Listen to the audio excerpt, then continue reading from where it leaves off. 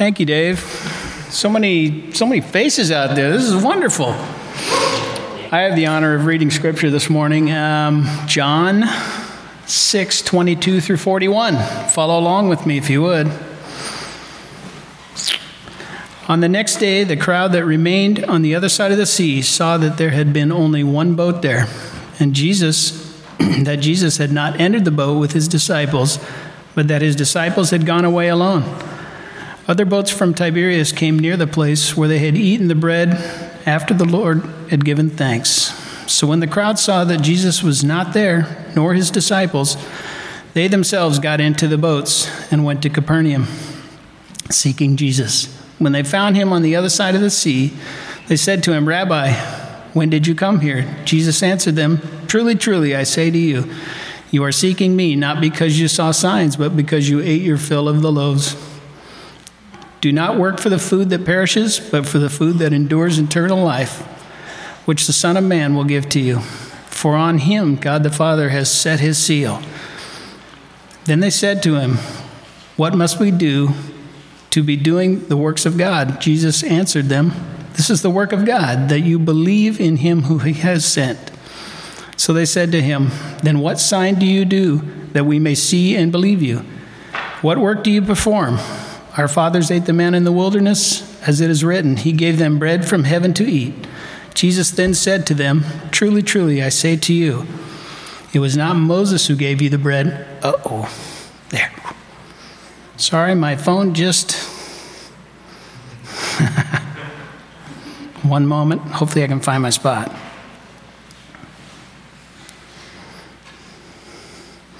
"Truly, truly, I say to you, it was not Moses who gave you the bread from heaven, but my Father gives you the true bread from heaven. For the bread of God is he who comes down from heaven and gives life to the world." They said to him, "Sir, give us this bread always." Jesus said to them, "I am the bread of life. Whoever comes to me shall not hunger, and whoever believes in me shall never thirst. But I say to you that you have seen me and yet do not believe. All that the Father gives me will come to me, and whoever comes to me I will never cast out. For I have come down from heaven, not to do my own will, but the will of him who sent me.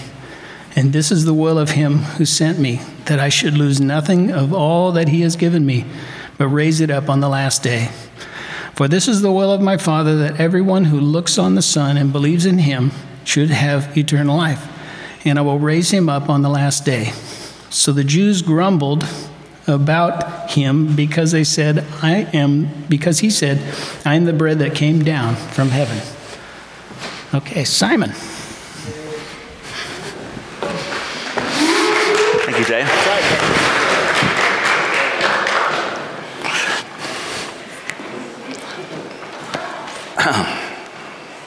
You guys didn't bring your own bread? Let's pray. Heavenly Father, thank you for your word. Holy Spirit, would you be our teacher this morning? Help us all. Help me. And help every one of us, Lord, to have hearts and minds that are open, attentive to what you want to say to us this morning. We pray in Jesus' name, amen. Good morning. Thank you for that, Dave. Technology. What are you going to do? Verse 26. Jesus said, "Truly, truly, I say to you, you are seeking me not because you saw signs, but because you ate your fill of the loaves." Let's start there. Jesus is talking to a crowd of people who he has just fed. If you were here a couple weeks ago, we looked at the moment when Jesus fed a crowd of 5,000 plus people. He multiplied fish and loaves. It's a miracle. Naturally, when something like that happens, people are going to be curious. People are going to want to know more. People are going to follow this miracle man who can multiply fish and loaves. And so they did. He crossed over. They figured out he was gone and somehow knew to cross the sea and find him. And he was very quick to point out that you're not seeking me because you witnessed some sort of a miraculous sign. And I wonder how many of them even realized that they had witnessed a sign. He said, no, it's not the sign that's caused you to come looking for me. It's the fact that you ate your fill of the loaves. You had a good meal. And so naturally, you want more. Jesus is speaking directly to the heart, addressing human desire, fundamental human desire. And he challenges them. The implication is, you think you're seeking me for one reason, but I'm telling you, you're actually seeking me for another. And is that not just like the human experience at its core? We're all looking for something. And half the time, I wonder if we even know what we're actually looking for. The story of God, the scriptures, it's primarily a revelation of God himself. When we read the Bible, that's actually a pretty important starting point. The Bible is God's self-disclosure in Christ. The Bible is God introducing himself to us, to people, to the creatures, his creation. As we meet God in his story, and most vividly, most explicitly in Jesus Christ, we begin to discover ourselves. We begin to realize, oh, this is who I am. And when God created humans and he said that we were created in his likeness, and we discover who God is, we begin to discover something of ourselves. And the desires that we have are meant to somehow align with the very desires that flow out of the heart of our Creator, our Heavenly Father. And so there's something about discovering ourselves in God's story, God's revelation of himself, that Jesus is now talking about. You're all looking for something. You're all looking for something. Are we not all looking for something? What are you looking for? What are you doing here? What are any of us doing here? I mean, like here right now. What'd you come here for? I'm glad you're here. Really glad you're here. Nothing more depressing than preaching to empty pews. But what are you here for?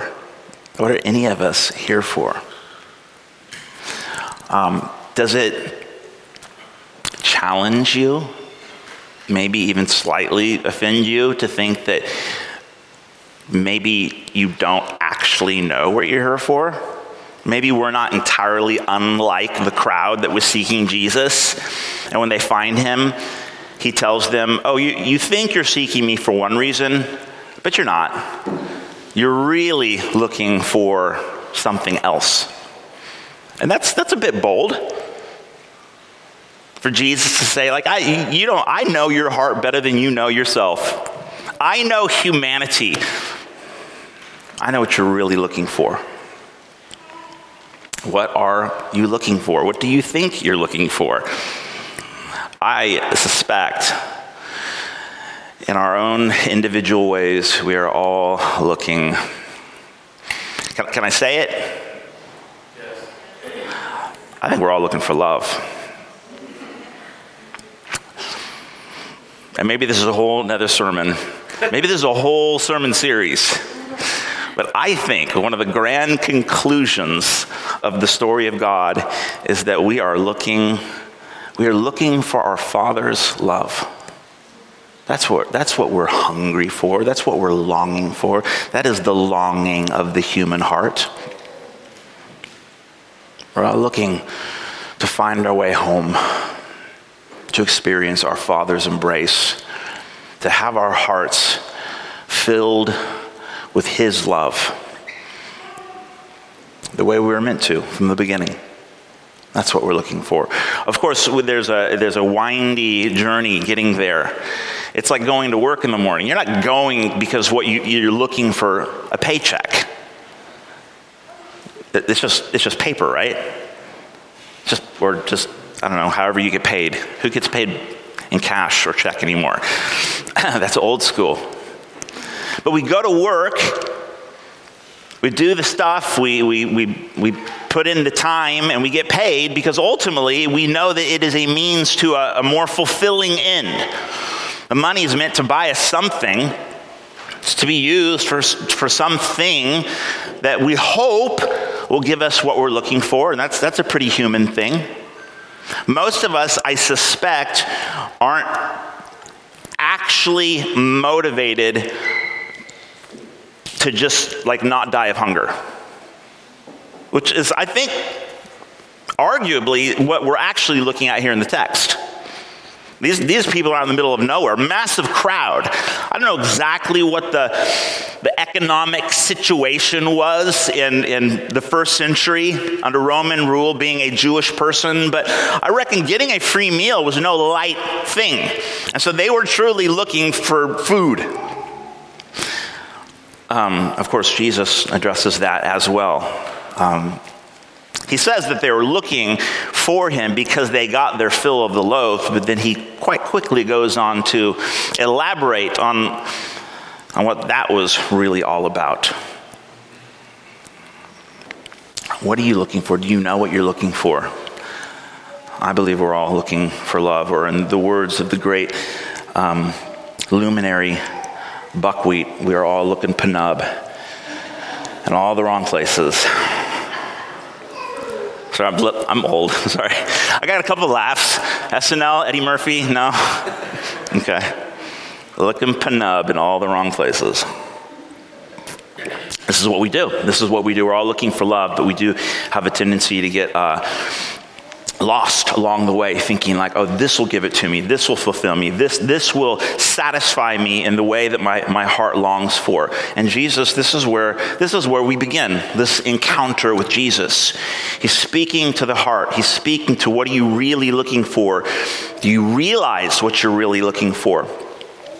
And then in verse 27, he says, do not work for the food that perishes, but for the food that endures to eternal life, which the Son of Man will give to you, for on him the Father has set his seal. Don't waste your time on things that won't last. Don't spend your time. Don't waste your life pursuing things that ultimately won't deliver or last. Seek the bread that I offer you. This is what Jesus says. Now if his opening thought, if his question in verse 26 wasn't offensive enough, this is radical. I want to camp on this little verse for a second. Let's think about what Jesus is saying, or at least implying. Don't waste your time pursuing things that ultimately won't satisfy. Don't labor for food that in the end really won't last. It might deliver for a moment. It might satisfy for a moment, but in the end, you'll just have to go back for more and for more. This is reminiscent of a story that we just a couple chapters ago. I think it was, John chapter 4. Jesus met a woman at a well. They're out in the middle of the desert. It was high noon. They were both hot. Jesus was parched. And he asked this woman, a non-Jewish woman, who was some sort of societal outcast, at this well for water. And he has this whole exchange with this woman. And he says, look, if you'd known who I was, you would have asked me for a drink. And I would have given you water that never runs out. Water that would spring up unto eternal life. And she says, give me the water. Give it to me. It's like the same story all over again. I've come to offer you food and drink that will never run out. And whatever you think is going to satisfy you pales in comparison to what I'm offering the world. Your water that you think is so great? I've got news for you. Someone got it out of the toilet and stuck it in a bottle for you. Like, compared to the water I offer you. The food that you think is so great. We had a great meal in McMinimans yesterday. We had to wait like an hour for it. But my goodness, when I got there, it was glorious. It was glorious. I have to share this because I had a revelation. Of course, I've got a 12-year-old boy, an 11-year-old girl, who's like growing an inch a day, I think. It's insane. And then an 8-year-old boy who eats more than me. And I can put it down. So we're at McMinimans. We're all ordering. Of course, the kids are starving. And they're like, they want this, and that. And my boy wants to order like off the adult menu. And I'm like, it's going to be a waste of money, all this stuff. And so we're going around. And I'm trying to convince them, no, like you can get tell you what, we'll get like 3 kids meals. And we'll get like a 4th one. You can split it up, And they're like, no. Like you could tell they're just like insanely hungry. And my lovely wife sort of interjects. And she says, you know what? Let's just let them order whatever they want. Auntie Jillo is with us. If you don't know Jillo, she's one of our dearest friends. She is an adopted member of our family, visiting from the UK right now. So Auntie Jillo's with us. Why don't you let the kids order whatever they want? And I immediately got into a funk. I'm pretty sure it was quite obvious. I'm like, this is such a waste of money. The kids cannot order for themselves. So they each order 2 meals off the menu. I'm just like, this is killing me. Oh my goodness. They did. For those of you online, and then they ate it all. They did. And I'm pretty sure it was at least in part because they knew I was slightly aggravated by the whole situation. So they're like, we got to eat it all. This morning, my 2 boys, so the 3 of us always come to church early, and they were going on. I was like, guys, eat breakfast before we leave. They're like, we're still stuffed. And Judah confessed that he was forcing himself to eat that final chicken strip yesterday. Wow, good on you.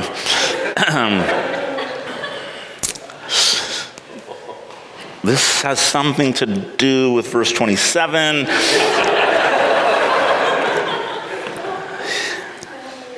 Yeah, here's the tie-in. I remember now. They're going to be hungry again tonight, for sure. And that's the nature of life. Now, there's a wonderful tension here, a very real tension here. Jesus fed the crowd. It's not no. Like food doesn't matter. Your body doesn't matter. Your job doesn't matter. Like this world doesn't matter. He didn't say any of that. And in fact, that would be a terrible.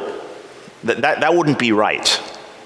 If we read the rest of the story, we would realize that actually God really loves His creation, and all of these things that we enjoy in life can actually be wonderful gifts. And we can even enjoy these things in a way that are like expressions of gratitude and worship, as long as we don't deify these things, thinking that somehow, quote unquote, worldly things will ultimately fulfill an eternal desire that I have to be loved by my Father. But Jesus says, quite boldly, that whatever you think was meant to satisfy you, I've got something better. And I think that's a big part of the Christian story,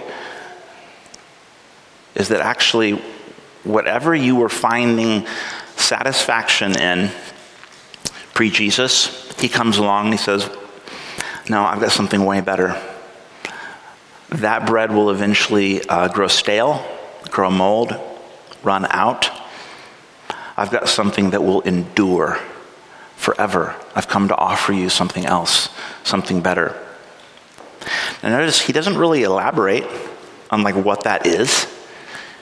He just sort of puts the challenge out. He begins to sort of tease the people. I love that. It means we have to keep reading the story And I'm going to actually do my best not to spoil the ending, because we've got to work our way there. But Jesus is simply saying, I've got something better. Don't waste your time thinking that something in this life, something temporal, something good but not eternal in this life can satisfy you in a way that only I can. Verse 28, they said to him, what must we do to be doing the works of God? In other words, okay, so great. Then what do we have to do? How's it work? How much does it cost? Where do we got to go? What's the deal? What are the steps? What do I have to do in order to experience this lasting fulfillment that you're talking about? Natural question, right? This is fair. Okay, great. Then how's it work? What do I got to do? Surely there's a string attached. Surely there's some sort of a price tag to this thing. I mean, if it's that good, what do we have to do? And of course, Jesus responds by saying, this is the work that you have to do. Believe. Believe me. The Greek word there is pisteuo. That might be helpful only because it shows up all over the place in the New Testament. And it's when, I don't know, you're aware of the difference between the English category or word for believe and what Jesus was perhaps actually talking about. Believe is a perfectly fine word for the sake of translation, but I think most of us, when we hear believe, we think, oh, this is some sort of a mental trick. I have to mentally ascend to something, or I have to be, it's an internal phenomenon, which it is, but only in part.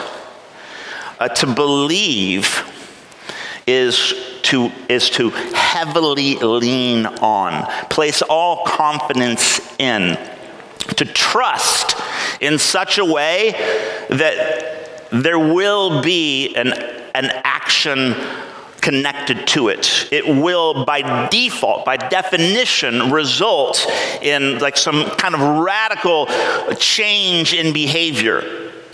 Other books in the New Testament sort of elaborate on this at length. To have faith is to actually respond in obedience. It's to say you believe or trust Jesus is to say, whatever you say, I will do.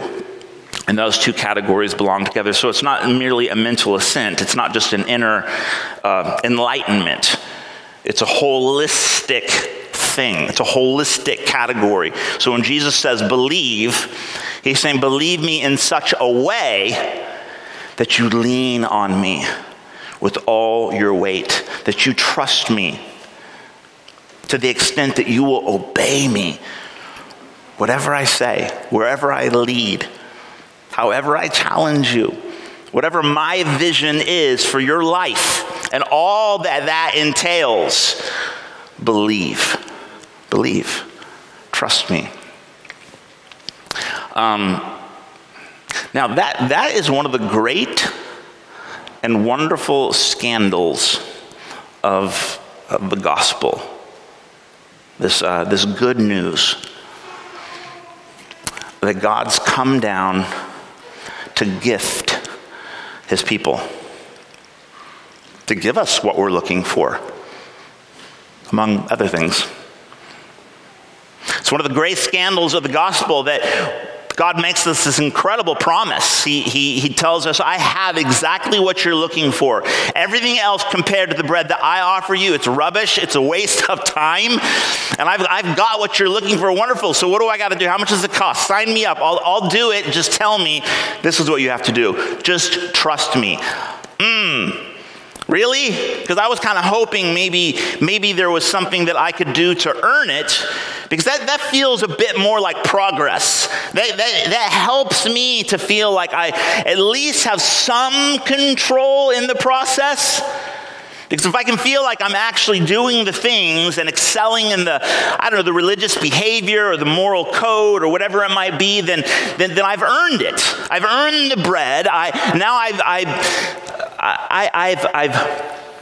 achieved a place in my Father's house.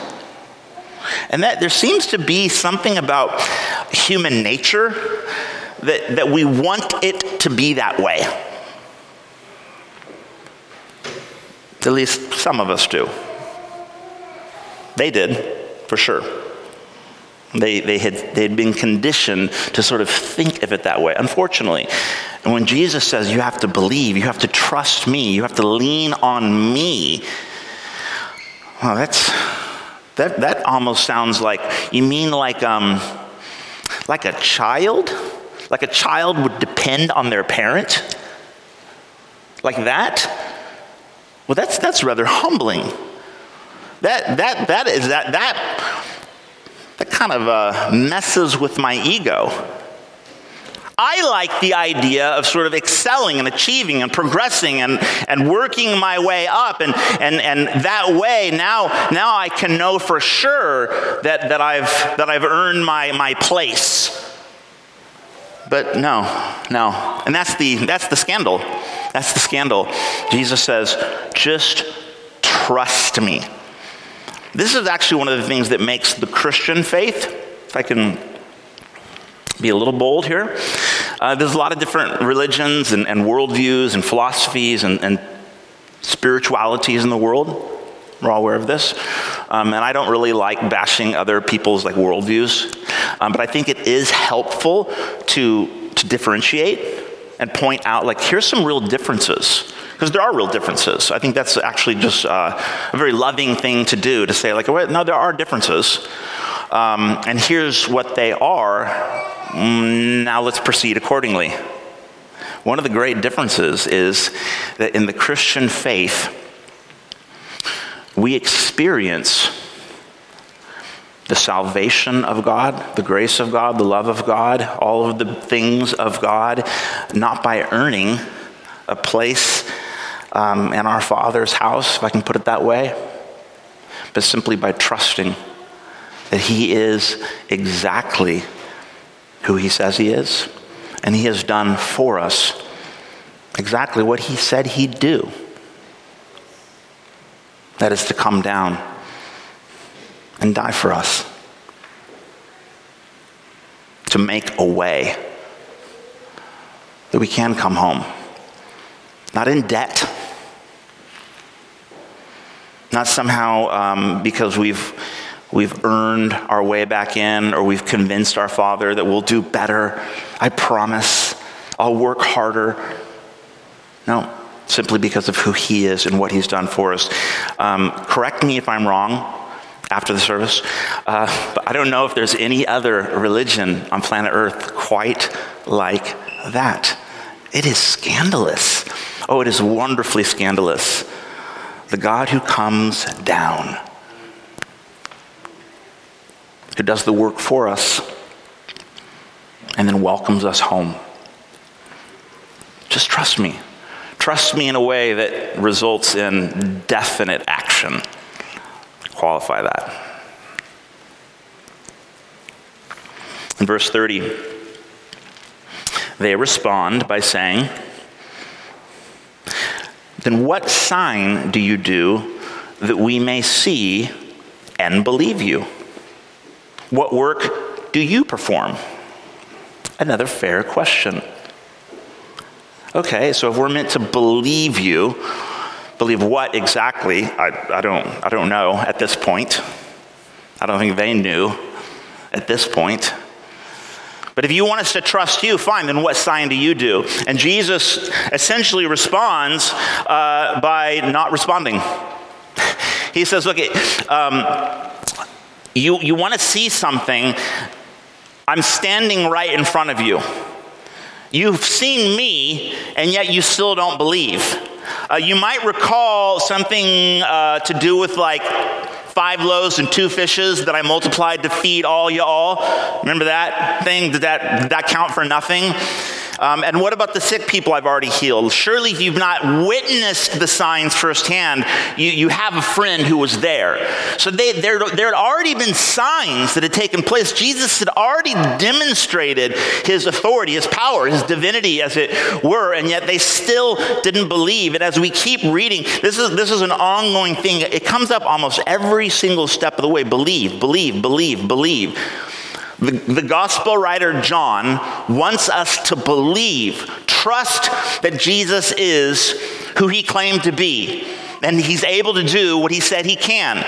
Believe him, trust him. And it's just like this whole journey of walking with Jesus. Believe him, believe him. I want to believe, help my unbelief, give me a sign. And it's like Jesus saying, it doesn't work the way you think it does.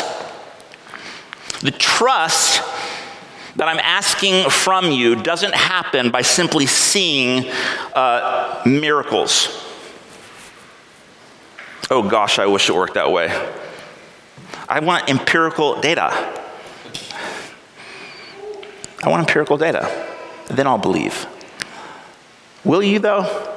Will you? Maybe. Some of the people who met Jesus along the way, they seem to. I was chatting with my brother a couple weeks ago, Alex, and we were talking about believing, and he confessed to me that he finds believing to come quite naturally, easily. I'm like, oh, what a gift, man. That's amazing. And I reckon some people are like that. They're like, I believe. I don't even know why I believe exactly, other than the fact that like Jesus has gotten a hold of my heart and God has, by his grace, just like helped me to believe. And other people, it's like, no, look, I've actually seen some things. I've seen some signs. I've also seen like signs that like have nothing to do with Jesus, like other spiritual things. Like there's this whole world of spirituality out there that don't necessarily align with Jesus. So I struggled to believe. And the sign, the quote unquote sign that Jesus gives us, it's not this empirical demonstration. It's something happening in our hearts. Jesus begins to deal with the desires, the longings, the emptiness, the shame, stuff that's not tangible, the stuff that we can't quite put our finger on, but is just as real as anything else we might experience out there. You know, one of the greatest signs of God's grace at work in a person's life? It's conviction of sin. The Holy Spirit begins to deal with the dark places in our soul. And instead of giving us, putting on a show that might cause us to think, man, maybe there is something divine about this Jesus, he cuts right to the chase. He sifts right through all of the noise and the competing quote-unquote signs out there, and he begins to deal with what's really going on inside, the brokenness in my own soul, the sin that I'm ashamed of, that I'm terrified if someone found out about, I would just die. And the Holy Spirit begins to do surgery on our hearts, begins to talk to us about the things that we're ashamed of, the things that cause us to lay awake at night wondering, could God ever really love me? Could anyone, for that matter, ever actually love me? Not if they knew who I really was. The Holy Spirit starts to deal with our hearts. This is how God engages with us. Oh, it can be quite a miserable process, by the way, if you've ever experienced this.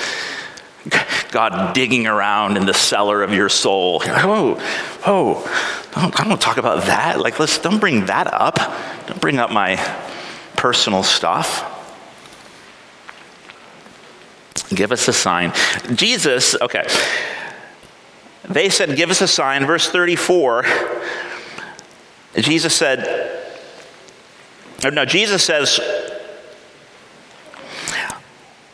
I'm not going to give you the sign that you're looking for. You're waiting for bread to come down from heaven, but I'm telling you, I'm standing right in front of you.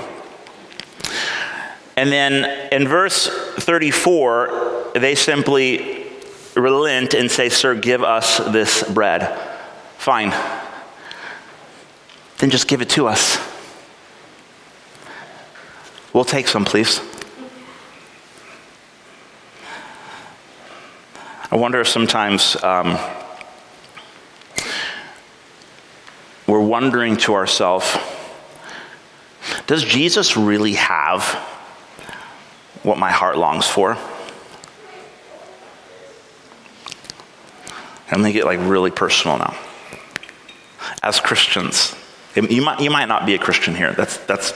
I'm so super glad you're here.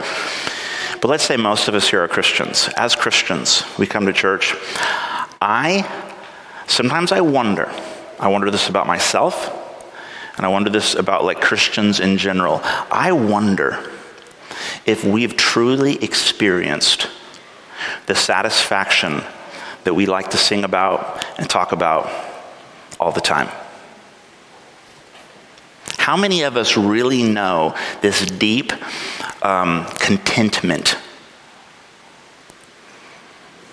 One of the early church leaders, Paul, the Apostle Paul, he wrote a bunch of letters to some of the churches in the first century. He writes a letter to a church in Philippi, and he talks about, I have found the secret of being content in all circumstances.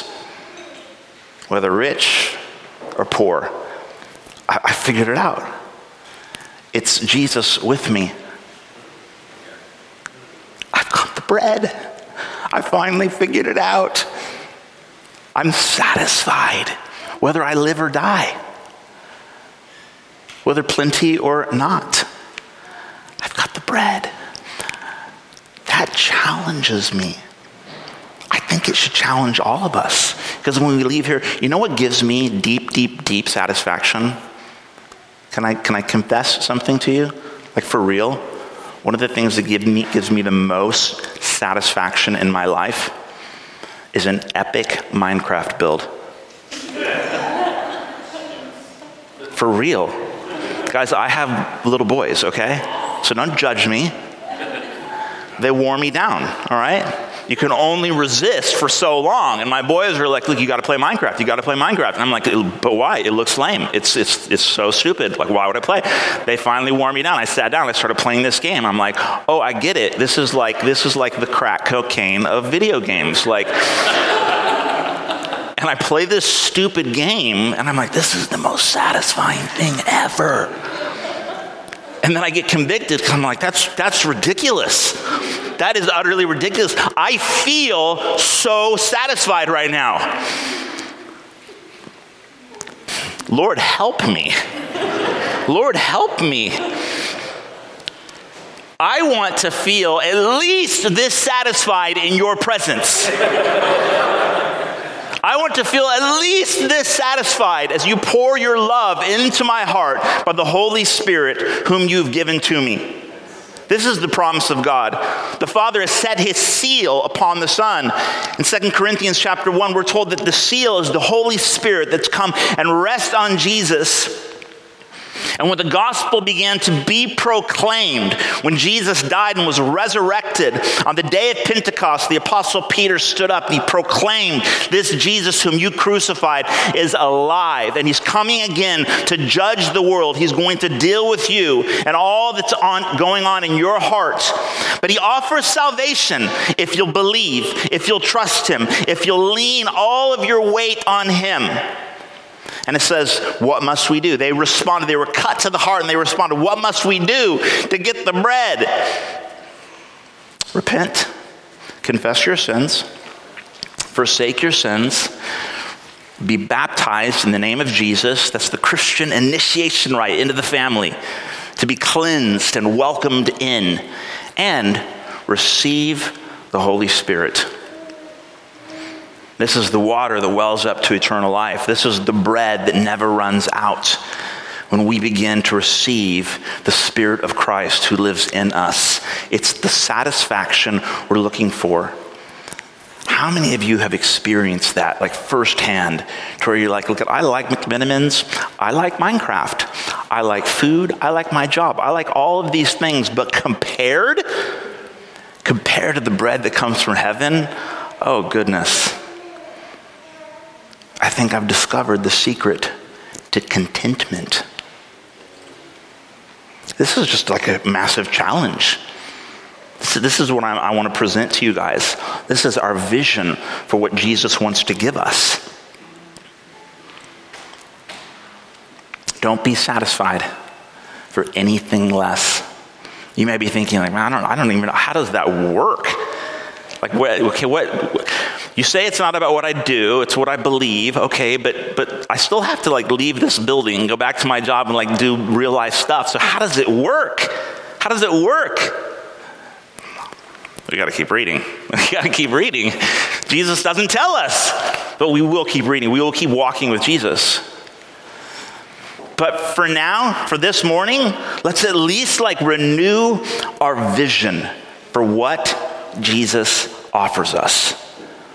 For some of us, it might be like a reawakening. Like, yeah, maybe I'm way too satisfied. Maybe that whole little Minecraft thing is kind of stupid, but like, oh, I get it. I find so much satisfaction in so many things outside of the bread that's come from heaven. Lord, renew my vision. Would you give me like a holy dissatisfaction for anything less, for anything that simply will not endure? Lord, help us. Lord, help us.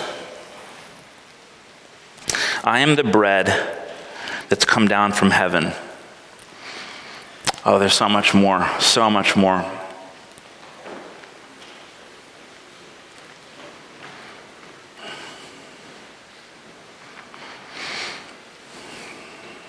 Let me just share. No, I'll stop there. That's enough. I'm going to truncate the message. Can we stand together, please? Can I invite our worship team up, please?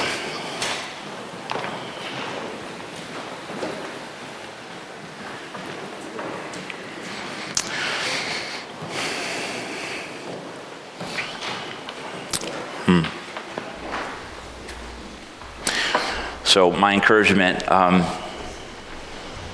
here's a practical thing. So I think it is important. I want to help you guys. Like, what do you do when you leave here? Here's a practical thing. Go back to John chapter 6. Find a quiet moment. Find a Bible. Maybe even a paper one. Something about the aesthetic experience. Open it up. Begin reading through this passage again, all the way to the end. It's quite wordy. It's packed full of imagery and Old Testament references.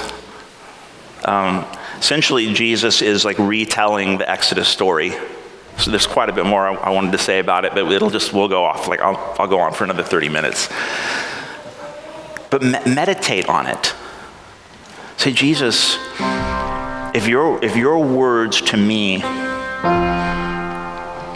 are meant to result in eternal life, Lord, would you speak to me now? If your death on the cross was so that I can come home, so that my sins would be paid for, because the penalty for sin is death. This is why God came down and died for us, so that we could be forgiven and come home. We could experience the love of our Father, the embrace of our Father. If all that is true, Lord, would you help me to believe? Would you help me? Would you speak to me?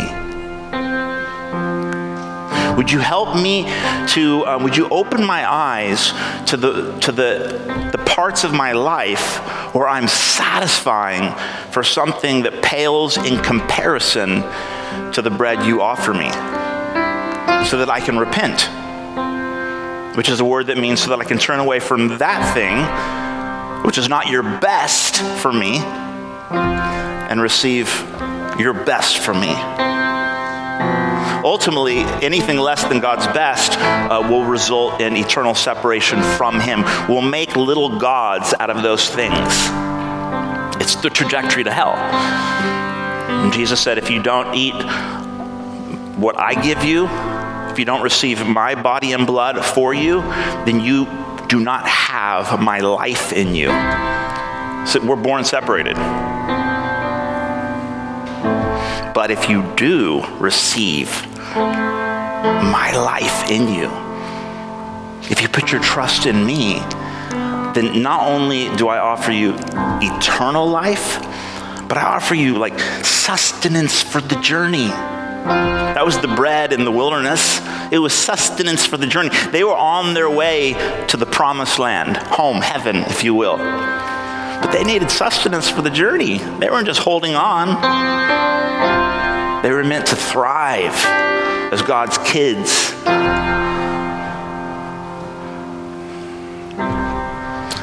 Think about that. Think about that. Let's all think about that as we meditate on these words together, as we walk with Jesus this week. Let's worship.